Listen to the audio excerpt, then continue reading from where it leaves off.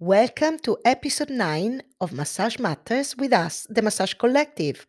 Myself, Anna Maria Mazzieri, Matt Scarsbrook, and Becky DeMo Horton.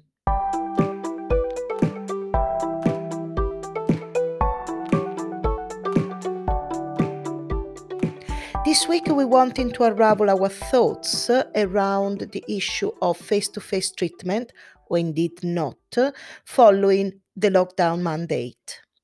As has been a very emotive issue for the industry, we thought we mirror that by asking Becky to read something that she has written herself, where she evaluates and reflects on her role as a soft tissue therapist at this time. So put your headphones in, nice and tight, and enjoy the episode. Thank you, Anna. So yeah, this is a real personal reflection on my experience, and very kindly, Matt and Anna both suggested that perhaps some other therapists might find something in this, and it's also hopefully going to trigger a bit of conversation between us today. So it's hard to be told you're non-essential. Of all the emotions and challenges that COVID has thrown up, one of the strangest situations we've found ourselves in is having our jobs classified, by the government no less, as being either essential to the basic functioning of our society or not. And surely it's only natural to feel affronted if you fall into the category of non essential, to feel that your very purpose and value is being questioned. That is especially the case if you happen to find yourself, as we do, outside mainstream healthcare, yet providing a service and treatments which undoubtedly enhance the health and quality of life of our clients. Personally, this hit me particularly hard during the initial stages of the first lockdown. I found myself deeply questioning my choice of career change, having gone from being a control officer in the ambulance service to a soft tissue therapist. For me, there was no doubt in my previous career came with an intrinsic sense of value. Even before COVID, there was a certain reassurance that came from driving to work on Christmas morning, knowing that while the majority of the rest of the country could rest up and enjoy their turkey, your job was far too vital to do the same. So, as March 2020 unfolded, I was left not only with an awful feeling of guilt for not being there to fight this with my old colleagues and friends, but also a new and really quite dreadful experience of being told that it's okay, you can stay at home. The world will carry on just fine. You are not essential. My admittedly not always completely rational brain took that to mean I don't matter. I have no value to society, and the work I do with my clients, which I see on a daily basis help them to live an active and fulfilling life, was completely diminished.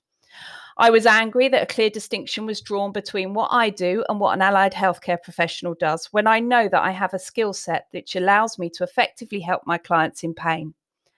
I felt my training and all the hard work that had gone into achieving a qualification that was respected within the profession was being insulted and undermined. This ran far deeper than a concern that I could no longer financially earn a living. This rocked my very being. I spent a good number of weeks soul searching and wonder if what I'd chosen to commit my professional life to was really of any importance whatsoever. In the end, and bear with me on this, it's a tenuous leap at best, it was the slow return of professional sport that made me see things in a different light. Trivial to some, sport truly is the most important of the unimportant things in my life. As I settled down, excited to watch the England Test team open the batting at an otherwise abandoned Ageas Bowl, I realised that being non-essential does not equal being of no value. Watching sport is far from essential to survival, hard as it may be for me to admit that, but it's something that makes me thrive as a person. It brings me joy. It's something I share with my friends and my family, which brings us closer together. It's an experience. It's given me experiences that I'll never forget. And it's an inherent part of making me who I am. We've all lost things in the last 12 months that, whilst not vital to our existence, gives our lives meaning. Whether it's theatre, art galleries, live music, the pub, your weekly gym class, or rugby on a Saturday afternoon. These are all the things that make life meaningful to us. And this brings me to my point. Honestly, there is one. Whilst I'm not comparing what we do to me watching a game of cricket, this realisation helped me make sense of the situation I was in with being able to practice or not as a soft tissue therapist. In these times of severe public health crisis, We can do only the things which allow us to survive, and those things which make us thrive must wait for now. Of course, what we do is different to someone going to the pub or watching football. We are an important component of musculoskeletal care. It's been heartening during COVID that all the physiotherapists, osteopaths, and chiropractors I have had contact with have reinforced my views on this. I've heard overwhelming support from our allied healthcare professional colleagues for the value of what we do. And to borrow a phrase from Diane Jacobs, what we offer our clients may not be essential, but it can be optimal for them. And unfortunately, right now, no one is able to provide what they consider to be optimal care, including those who have been deemed essential. Our scope of practice means that we are not dealing with emergency or critical situations. The nature of our hands on work with our clients is currently too much for risk. And the immensely helpful things we can do without being hands on, screening for red flags, pain education, rehab advice, etc., can all be done through online or telephone consultations. As such, we cannot see our clients face to face at the moment. However, and crucially, none of this means our treatments are not effective or that we are not respected by the medical profession. It does not undermine our education and our training. It in no way diminishes what we do in helping our clients manage their pain, recover from injury, perform in sport, and live active, fulfilling lives. In short, our value is not being questioned. It's just that right now, we all just have to survive and not necessarily thrive. So, on reflection, do I wish I was still in an essential job where I was certain of how vital what I was doing was? Absolutely not.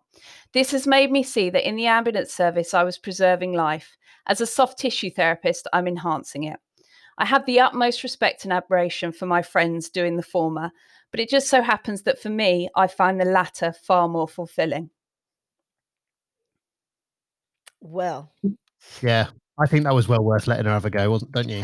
that was honestly, That's it. They won't let me speak for the rest of the podcast. that You've is. had your 5 minutes of fame. I think there's so much in there that hopefully will just ring true to so many therapists who, regardless of what your scope of practice is, what level you work at, what qualifications you've got, I think, heck, even if you are an allied health professional listening to this and you're having to make choices about whether you remain open or stay closed and move entirely online or not, I think there's so much in there that just I mean, to pick out bits that stand out for me, the idea that at the moment, actually, yes, we are just surviving, and that what we provide is there to help people thrive. And right now, thriving is not an option available to anyone. And I really, really like the fact that you point out that, again, related to the fact that what we do is help people thrive, and therefore what we provide may be optimal. No one can provide optimal care right now Yeah. in any circumstance. Yeah. And I think that's none clearer than when you see the images and the videos coming out from the hospitals. You know, that is the very antithesis of optimal healthcare, because of the situation we find ourselves in. And if we want to get anywhere close to optimal again, then actually right now is definitely about helping the health service survive. Absolutely. And chatting to my friends that do still work in the health service, that's what I'm hearing over and over again, is that they're not providing the care they want to provide. They're not providing the care that they pride themselves on. They're doing what they can, just to get by, really. And so that kind of brought that home for me. And I hope, everybody's experience of this has been different. That was cathartic for me in a way. I think I needed to have an emotional vomit, as I put it to you guys. But I think that for me, it was a case of saying to people, it's all right to feel all those emotions and to question yourself. And it is really hard for not just people in our profession, but across all industries, to suddenly say, do you know what, we're going to pay you to stay at home because we don't need you to do your job right now. That I think that's really hard, and something that it brought home to me was how much of my own personal value I attach to what I do as a career. And to have that taken away from you, of course you're going to feel angry and upset and doubtful. All those emotions are okay, and we've all had them, I think, at various stages. However, I would say that in the moment in which we are professionals who work, we say we work in healthcare, although we're not healthcare professionals, work in healthcare. Well, working in healthcare and being professionals also means be able to take some really tough decisions, decisions that they must be beyond our financial gain. I know that some people are in a real desperate times, and they're falling through the cracks of the financial helps. But ultimately, if we work in healthcare, we must put public health first. And that's where, if we want to be considered professionals, being a professional comes with great responsibility, and this is, for me, is one of those responsibilities we need to take seriously. And we're going to touch on what it means to be a professional soft tissue therapist later, I think, in this episode. I suppose just to add maybe a little bit of balance to some of the views that Becky expressed, I would sort of say I've felt all of them as well. This idea that you're being told you're not essential. But when I was reflecting on this, for me, we have to be quite careful as to whether we have been told we're not essential or not, or actually whether it's a little bit more finessed than that. It's really easy to fall into the trap of, well, hang on a second, I actually help people, in their journey of recovering from injury and in their performance, and yet I've been told to close, but the coffee shop down the road's still open for takeaways. Like, how is it that that's more essential than I am? And for me, I think it's important to consider that it's not that we're not essential relative to those other types of service. It's that within our specific industry, which has been regarded as close contact, then the risk, as you say, Becky, is too high for us to be working relative to the perceived benefit. And it is a risk versus a perceived risk versus perceived benefit. And then, an obvious retort to that, which I'll try and head off, is, well, hang on then. So why are physios and chiros and osteos all still in when to a greater or lesser extent, when it comes to the close contact components of our treatments, pretty much we're all doing similar things in similar close contact proximity. And I think this also speaks to the insult that has been taken over the reference to massage parlors, the frankly clumsy language that has been used by the government. And I'd address that in two parts. I'd say, first of all, yes, the language has been clumsy by the government, but they don't know every single industry that exists within our country, and yet they are having to decide on the current behaviors of every single industry within our country. And so whilst I wouldn't necessarily come out and overtly defend all of their decisions, I would say that a little bit of consideration needs to be made for the gigantic task in front of them. In terms of, well, how come our allied health professional colleagues are still working in private practice, I would say that largely that probably comes back to a contextual decision where a judgment call was made for private practice healthcare to remain open, where the practitioners, by acquisition of a degree-based qualification, have demonstrated an ability to apply critical thinking in their clinical reasoning. Now, that's not to say that those aren't skills possessed by soft tissue therapists, but it is not specifically trained for or examined in soft tissue therapy qualifications, even at level 5. And so when needing to make decisions about who in private practice healthcare is in the best position to make the best of a really bad deal right now, where infection control practices are of utmost importance, it makes sense on a national scale to say, well, let's let the people who have, as part of their training, demonstrated this skill set. Evidence of, yes. Yeah. I think that's a really good point, Matt, and it's difficult to accept, and the language has been clumsy, and it's just added to all those feelings. On top of everything else, now you're being told you're a massage parlor. It didn't help anybody's Oh, no. mindset at all. I think I'm the last person to defend the government, trust me, but they've had to draw a distinction somewhere, haven't they? And there was going to be a line, and there was going to be people that fell either side of it. There could be arguments for a degree sports therapists to still be working. There's arguments for lots of people to still be working, and that they have certain skills and abilities. But as a government, like you say, who's having to look at the society as a whole, where do you draw the line? Who your allied healthcare professionals are is the obvious and probably safest place to draw that line, because of how nuanced our profession is. And that's not a criticism of our profession. I enjoy how nuanced our profession is, but right now, in this really bizarre, unique, hopefully, situation, it's been difficult for us, and I'm sure for those people that are making policy decisions, to figure out where the line is drawn.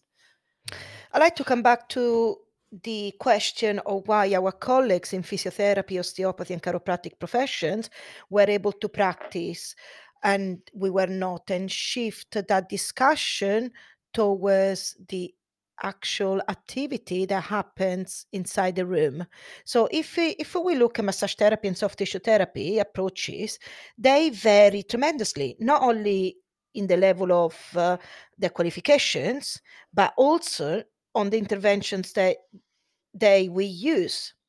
So some more are hands-on than others, for sure, but we can comfortably say that sustained touch, it's a big part of our intervention. When I say sustained touch, I mean touching somebody for at least 50 minutes. Certainly, it's not what defines us as therapists, and this is an argument or a discussion for a podcast in itself. But we wouldn't be true to our approach if we were denying that we were not touching people for a sustained amount of time. So if we think of that and now we look at the intervention that our physio, chiros, and osteopaths colleagues provides, then we can see that the range of hands-off it's greater than ours. And therefore, the times that they are in the room with the clients is much shorter than ours. So what we know in terms of COVID infection, that being in the room with somebody for a sustained amount of time and touching them for more than 15 minutes dramatically increases the risk of infection. And let's be honest, no PPE can mitigate such a higher risk when out there the infection risk is dramatically increased. So, in my opinion, we need to start thinking and shifting that argument not only on professional register, but also on the activity that is provided in the room. So, shall we actually say that in the room, if somebody is in the room for more than 15 minutes, in contact with somebody for more than 15 minutes in a closed room, that it's actually an activity that should not be provided. And for that reason, I think that I would have liked, or maybe there is need to make some messages from all registered professional councils to strengthen the message about minimizing the face-to-face contact and ensuring that if face-to-face contact is necessary, it should be less or kept within 15 minutes with the right level of PPE, like very much what the CSP issued on the first lockdown. They had a very, very strong protocol that they had to follow.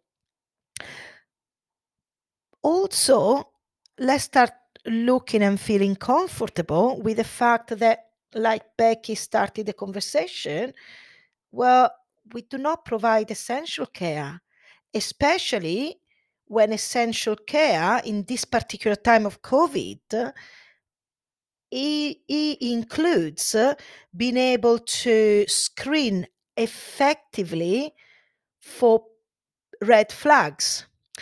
And not all of courses in massage therapy and soft tissue therapy, and not at all level, red flags are covered. And actually, the screening of certain red flags are not within our scope of practice. While they are for a physiotherapist, they are for a chiropractor, they are for an osteopath. In addition to that, the fact that they can, as a registered profession, they can open a direct referral pathway if they find those red flags, so that then the person does not need to go to the GP and start the process again. So their scope of practice, it's different than ours. And you know what? And it's okay. I've found it really really weird at times, actually, and in fact, just again recently with the launch of all the push for volunteers for, or not even volunteers, for paid roles for vaccinators.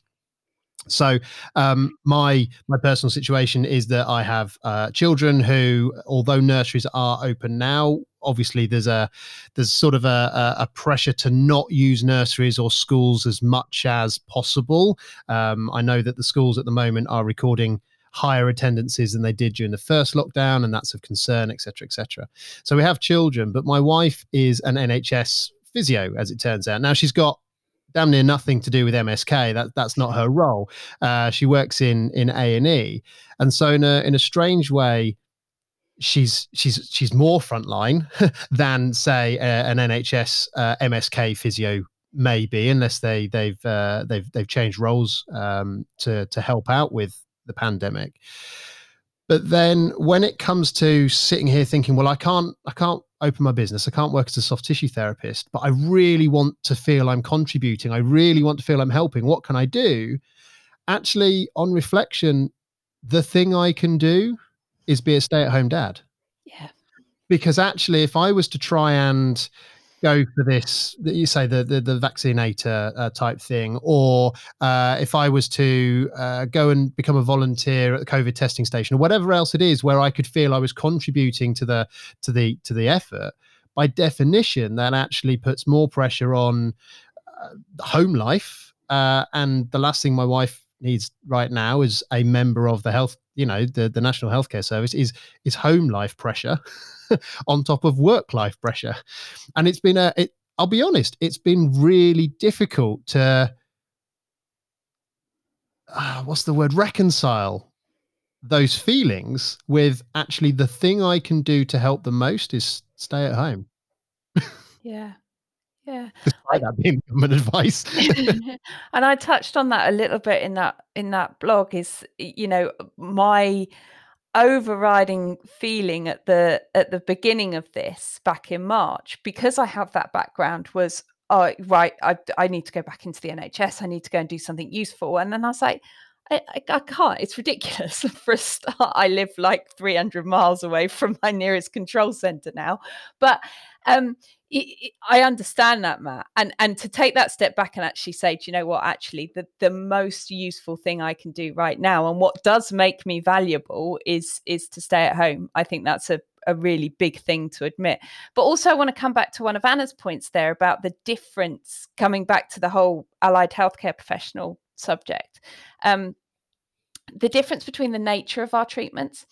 And again, that doesn't, I'm not attributing a value to either of these types of treatments. But interestingly, I heard a physio speaking the other day, and she's obviously still doing face-to-face treatments. She's in private practice. And And she said, God, I had to spend half an hour with a client the other day, and I felt really uncomfortable that I'd spent that long with them. Now, because of the nature of this client's complaint, I don't know what the complaint was, but she ended up spending this whole half an hour with them, and they were in quite close contact for that half an hour. But that kind of really drove it home to me that that's unusual for her to even be with a client for half an hour, to have a half an hour appointment, and to spend that whole half an hour in relatively close contact is unusual for her. For me, that wouldn't be unusual at all in clinic, and that would be, yes, it varies from client to client on what they're coming in for. Certainly, I have those clients that come in and we just do some rehab or some exercise based work. But I'd say a fair few of my clients would be fairly perturbed if I wasn't spending half an hour in close contact with them. So there is that real distinction between, we're not saying they're more or less essential than us. It's just there's that difference in the type of appointment treatment that we provide. And rejoicing in the difference and understanding the difference, I think that's giving us our strength.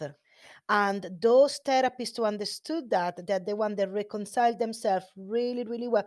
Once those guidelines were really old, the statement was released from some of our associations, say, we advise not to work. Somebody said, "Oh my God, thank you very much," because I was feeling very uncomfortable being out there, and that I thought for so many therapists as well, that was a great breath of relief, to say, actually, you are really aligning with what we feel, and that was great. I thought that was great. Obviously, not everybody was pleased, was happy, and but what I uh, what just again a little bit concerns me is that this wanting to the absolute want to be the same than a healthcare professional, or comparing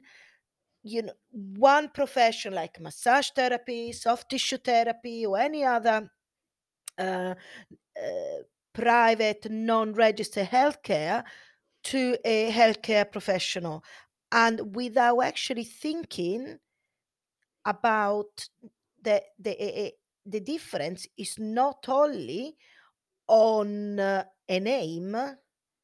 There is the difference, it's in the training, in the history, in the evidence-based approaches. The difference is massive, but they just been looking only at what hits them, why they're working and why we're not. That's Uh, very sorry, Margot. no, I interrupted. Sorry. No, I was going to say, I think that speaks so well to what I sort of perceive as almost a spreading of the perceived scope of practice of practitioners within our industry. And that doesn't matter whether you're a level 3 massage therapist or a level 5 soft tissue therapist. There appears to be a what do you call it when you put on weight in middle age? Sort of like middle age spread. That kind of slow middle age spread that's occurring. That the seemingly the longer that you are a soft tissue therapist or a massage therapist, you're, particularly if you focus on your CPD being hands-on and skill-based, there seems to be a generic spread in your interpretation of what your scope of practice is. And so rather than, if I'm using this sort of spread analogy, rather than building up within the confines of your scope of practice and becoming rock solid in your scope of practice, you start spreading. And what that spread does is, well, first of all, you're working outside your scope of practice, but then you actually start to perceive that your scope of practice overlaps so significantly with the scope of practice of an allied healthcare professional that you then start saying, well, hang on, if them, why not me? Completely. I was going to use the term mission creep, Matt. Yeah. That's something slightly different. Um, but and what you're also saying, I think, is that your scope of practice actually you're devaluing what your scope of practice is. If you think that you only have value and you only have a relevance within MSK care with this scope creep, if you like, you're saying that your scope of practice in the first place didn't have a value. It absolutely does. As my qualification states, my scope of practice is minor and chronic musculoskeletal injuries and pain.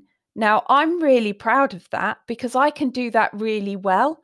I can do CPD courses that, yes, some of the CPD that I do might sit outside of my scope of practice because, or I might go and do some physio based CPD because it informs what I do within that scope of practice. But what I'm always aiming to do is work as well as I can within that scope of practice. Now, if you asked one of my chronic back pain clients whether I'm of less value because I'm not a physiotherapist and I can't work with neurological conditions, of course they're going to say no, because I'm doing what helps them because they fit into that expertise that I have. And I think, and I'm sure, Anna, this is something that you'll build on more. Actually, let's start being really proud of where we do sit and what our value is, and that we don't have to be any more than what we are to achieve that. What you're saying there, Becky, is really powerful, really resonates with me. The value of our interventions and of our approaches, and for using the words you use, to feel proud of what we do. But may I add that we must also feel comfortable and know what we cannot do and what we shouldn't do.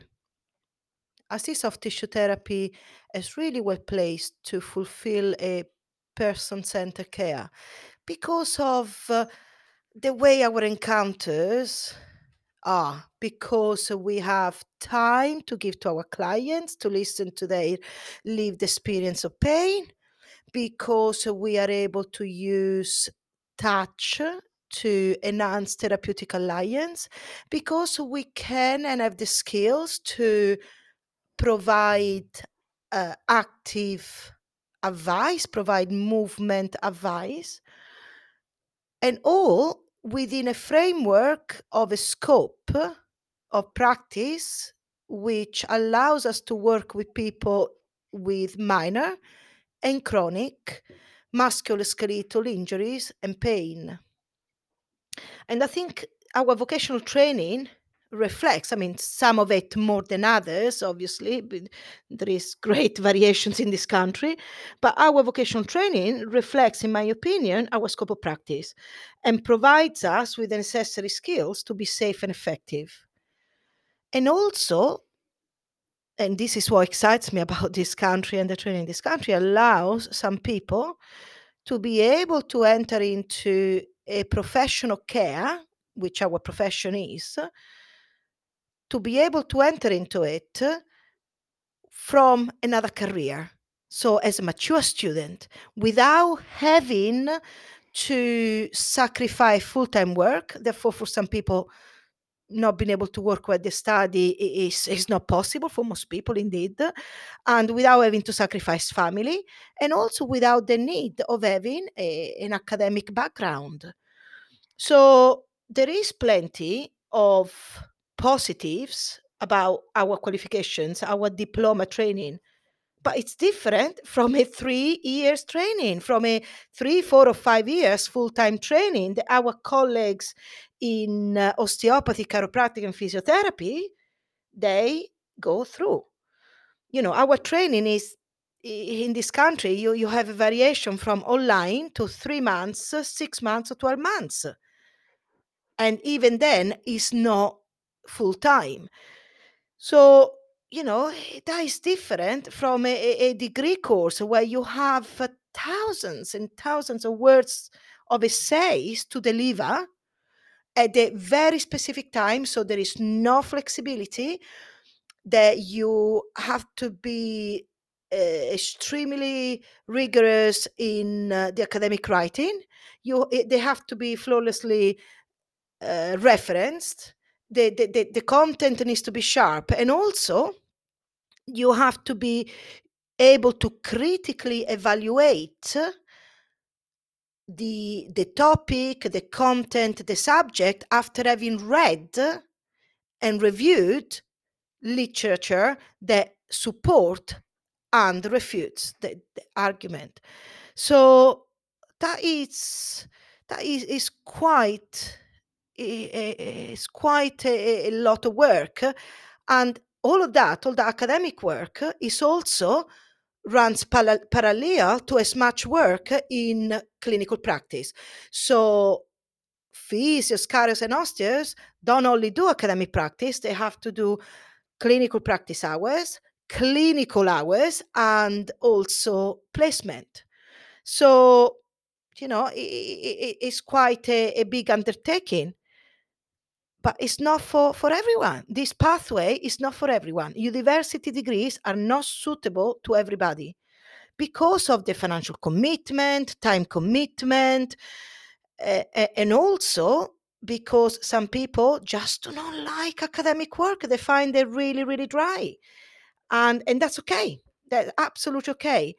And that's why vocational qualification have a great place to fill in this industry.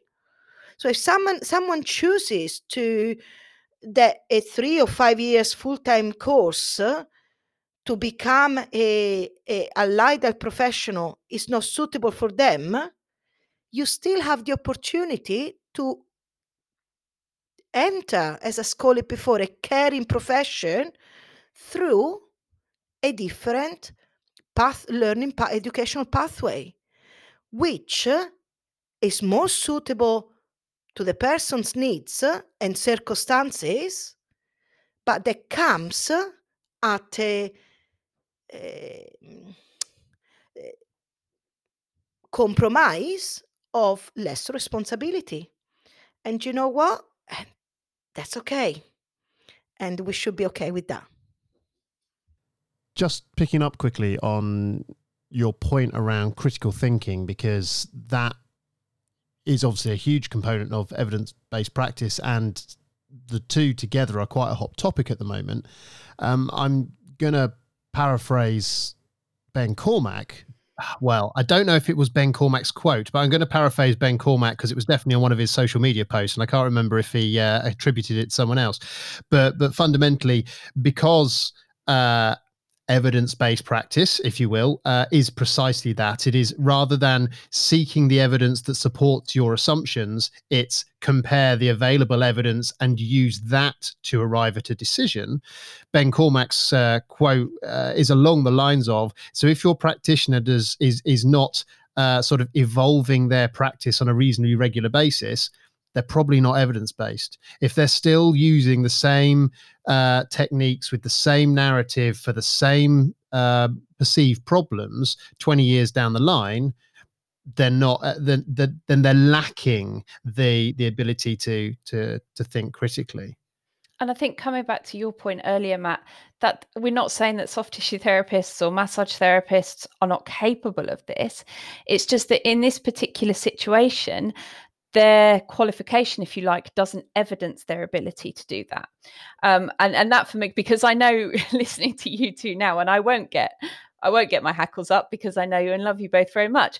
But it is something a couple of years ago that would have put my hackles up because I didn't go to university, and I'll turn around and go, well, so you think I'm not capable of this? I'll show you that I'm capable of critical thinking. But what I can appreciate now is that what you're saying is that I may well be capable of it. I'm sure there's lots of therapists out there that are, but in this situation where a distinction had to be drawn, it's not evidenced anywhere that my qualification doesn't sign me off, if you like, with that as a capability. Exactly. That's the difference. And probably I didn't make it. When you are a healthcare professional or a registered professional, you all go through the training. The basic training is the same. It's a degree-based training with a very specific curriculum syllabus. For us, vocational qualifications, especially in our industry, some qualifications are great, some might be a little bit more dubious, but you do not have that standard of assessment that then can make, in this case, the government assure the government that you all achieved those standards. Yeah, I and think. Sorry, Becky, I'm going to jump in on this one because I think the point that Anna's touched on there in terms of the variability in qualification, the variability in even examination of your skill sets in a vocational qualification. The reason most of us have studied vocational is because it suits the flexibility of vocational training suits us for whatever reason. That might be lifestyle, it might be cost, it might be whatever. um, but I think it's also really important to consider that there is a trade-off for that flexibility. There is a trade-off for that. And one of the complaints, I suppose, that certainly came out when some of the guidance, I think back it was November lockdown, when in certain situations it was advised that perhaps level 4 and 5 therapists could work, but no one sort of level 3. And there were some sort of people asking questions. Well, go, hang on. I've been a level 3 therapist now for 20 years. I've done a million CPD in all of this stuff. What makes a level 4 or level 5 therapist more qualified than I am? And I think the important point to that is there is no CPD that exists in the UK for our profession that is examined at the end of the course. You get your certificate for turning up. If you slept on the desk at the back of the room for the weekend, you still get your certificate. And unfortunately, your insurers will still insure you if it is a new technique. So, there is there is value, as there absolutely should be, in the base level qualification of the practitioner, the qualification to which we assign a level. And that's essentially what we're saying here, is that the degree based qualification is just more appropriate in a medical circumstances, in this circumstances, than a vocational qualification. I can see that this could sound like we're almost being a little bit negative about the qualifications, the setup, who we are even, and I don't think any of us mean that. I think um, what we're trying to say here is that yes, there's a difference, there's a professional difference. We're not assigning a value to you because of this. And I think that the point that I was trying to make at the beginning of that blog, the really unfortunate thing that for me that's happened in COVID is that because some of us have been told to close and some of us have been told to stay open, that certainly for me, the chimp side of my brain, for any Steve Peters fans, has gone, oh, so you're telling me I'm less important. And I think that is the knee-jerk reaction. And then there is this whole argument of we're not valued, we're not recognised, we need our professional organisations to campaign for allied healthcare status, things like that, because that knee-jerk reaction to that was, so you're saying that what I do is not important. And none of us are saying that. What we're trying to say is that within this wider MSK care framework, we have a value, but we need to be very, very comfortable of where we sit and what our value is. And I'm going to really badly quote an anecdote here, but I remember hearing once about the president of America visited NASA, and he was speaking to this chap, and he was refilling the vending machine, I think, or he was a cleaner, something like that. And the president said to him, and what do you do here? And he said, I put men on the moon. And that, to me, like, that's always spoken volumes to me in whatever job I do. There's all these different people involved at every level, have very different skill sets, perform very different roles. But at the end of the day, we're all essential to getting the man on the moon, because if the vending machine wasn't full, no one gets their food. And, so we're not saying you're less important or you don't have a place in this framework. You absolutely do. And with Becky, you're on fire this evening with or this evening. that might give away when we're recording this, guys. But you're on fire in the sense that, to take that analogy of the vending machine refiller who puts men on the moon, we're soft tissue therapists who are saving lives. Yeah, 100%. And so are personal trainers out there and gym instructors and all these. Yeah, absolutely.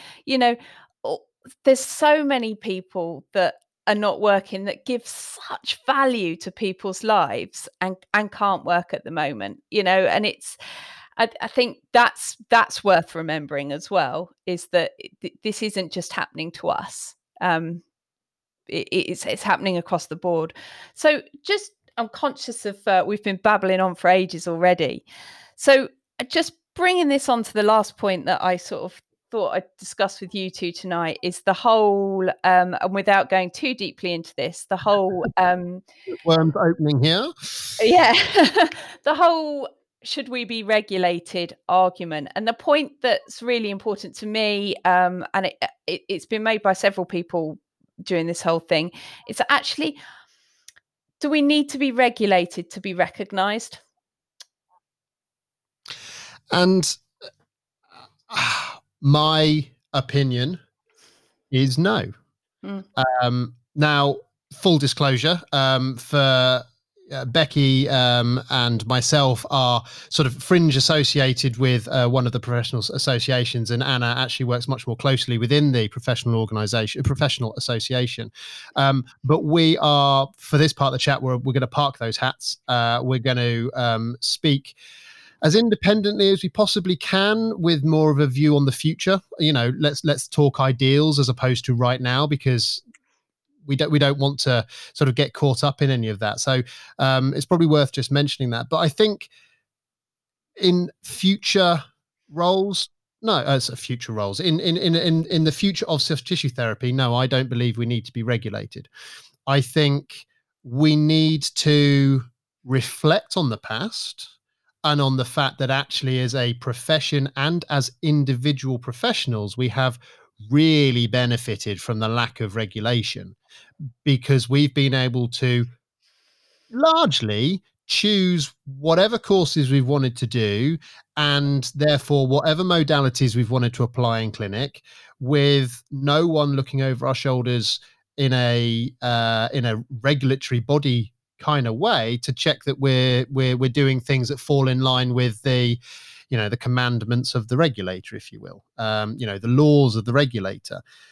Equally, whilst there is a requirement to perform CPD, the mechanisms in place to check on that CPD and to evaluate that CPD are perhaps not as robust as they would be within a regulator. Again, just touching on my wife being a physio, a couple of years ago, she was drawn out of the lottery that the CSP runs every year, where you have to send in your complete CPD. Yeah, yep. So she was audited for her CPD, so she had to make sure it was all properly written up. She had to essentially justify every piece of work that she'd done as to why it contributed to the work that she was doing, and where it went. This is more than turning up for a weekend and coming home and sticking a certificate in a folder somewhere. And yet that is what we've been able to do. So that's the past. I think we need to recognize the flexibility that not being regulated provides us. Moving forward, do we need to be regulated? No. I think regulation is the knee-jerk reaction because of the way that it has been translated to us, that is the reason that allied healthcare professionals have been allowed to stay open in private practice during the pandemic, because they're regulated. I think that's a very narrow view. It makes it easier because they are regulated. There is a single regulator for each of those professions, and therefore there is only one point of contact for the government. Not brushing over that at all. There are other ways in which it can be done. without that Yeah. statutory or without that register and regulation. There are so many other options, and also it's for people to s- maybe people should look a little bit more those sorry, those therapists are really keen on regulation. They should be understanding a little bit more about what regulation means, but also that it does not equate to quality and value. So that's not how you achieve quality and value for your profession. So, but there are certainly other ways, and I think we were thinking about doing a podcast on it, then we guys to have a yes, Yeah, Mm. we'll yeah, dive in a little bit and explore what the framework is within our industry, within our field, within our profession for professional associations, regulation, what the voluntary registers mean. I think, and again, totally personal perspective, but I think the most powerful thing that we as therapists can do in this time when we are not in clinic is educate ourselves. The mm. more we understand the way the industry works, the better informed decisions we as an industry can make And about can the I way we want also to move add, as being forward. part, as you mentioned, as being part of an association, one of the things which was so positive, that when the statement came out on saying we advise not to work for those reasons, the nothing less than overwhelming support on our inbox. I could not stop. The emails kept coming through, and they all kept saying they were all so positive and so support. They all shared their ideas. They all share their views. And even previously, when there were views and ideas they didn't agree, they shared. And for a professional association to hear those unsolicited messages, both positive and some of them challenging, don't just go and complain, just be constructive. It brings fire to the professional association and make sure they move forward. Remember, the professional association, they're nothing without the membership. They're just representing you. So make sure that you are heard. So contact them. And I think we need to start taking responsibility as therapists to do so.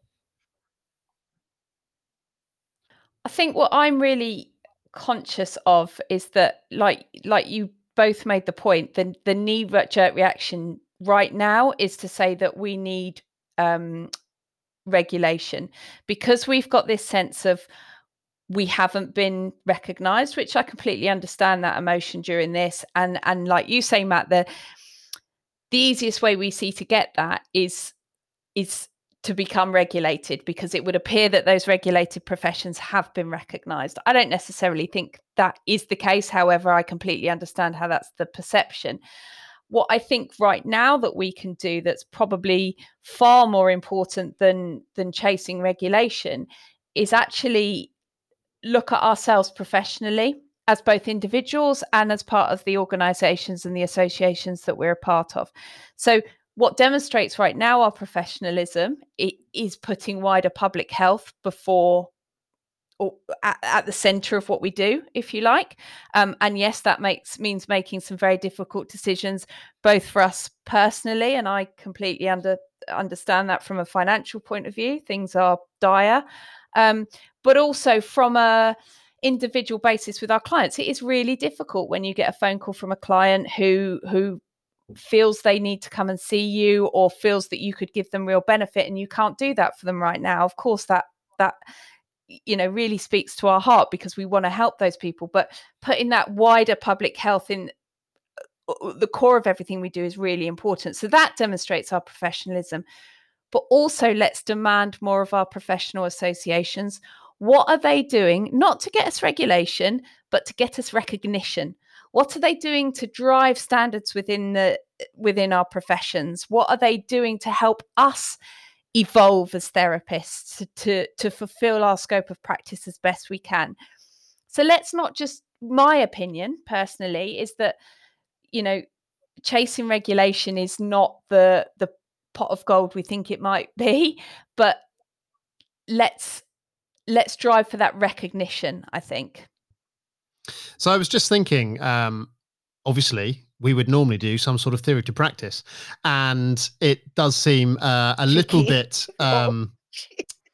cheeky to be doing a theory to practice when no one is in practice. So I've come up with this one as instead, and because we're just chatting away, see what you feel about it, and feel free to comment on it. But I think theory to practice this week probably ought to be join a professional association that meets your needs and describes how you feel about the industry, and more importantly, perhaps, engage with that professional association. Bear in mind that most professional associations are run, at least in part, voluntarily. And they can only do the work that they do if they've got support.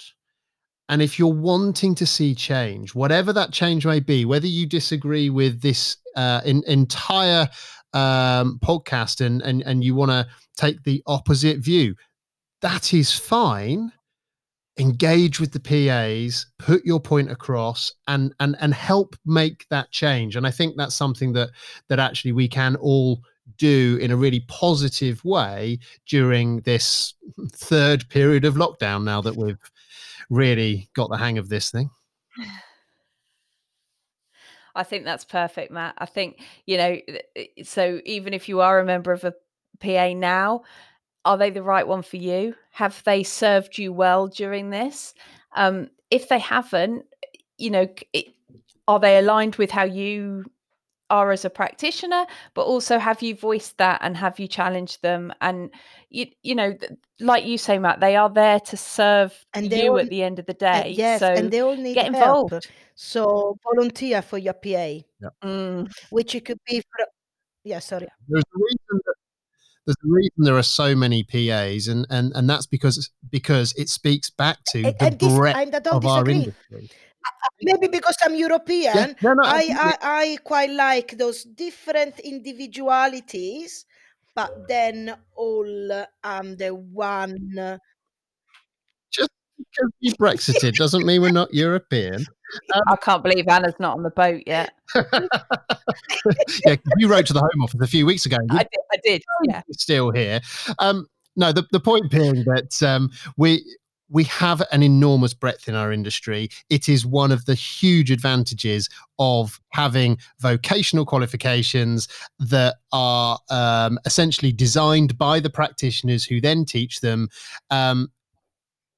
But one PA cannot possibly represent the best interests of all of them. It simply can't. So we need multiple PAs, but those PAs absolutely need help to be the best versions of themselves. That sounds really cliche, but That's very, very hashtag living your best life, Matt. it is, isn't it? Yeah. YOLO. But I think, and when you were talking, Matt, about it can easily sound like a negative, can't it? That there's all these different vocational training qualifications and there's all these different CPDs and you can go in all these different directions, and that's part of the reason we're not regulated, or it would be really difficult to regulate us. Actually, I believe that's what gives us our richness, and that's what gives us, that really good place in MSK care, because clients have that breadth to choose from.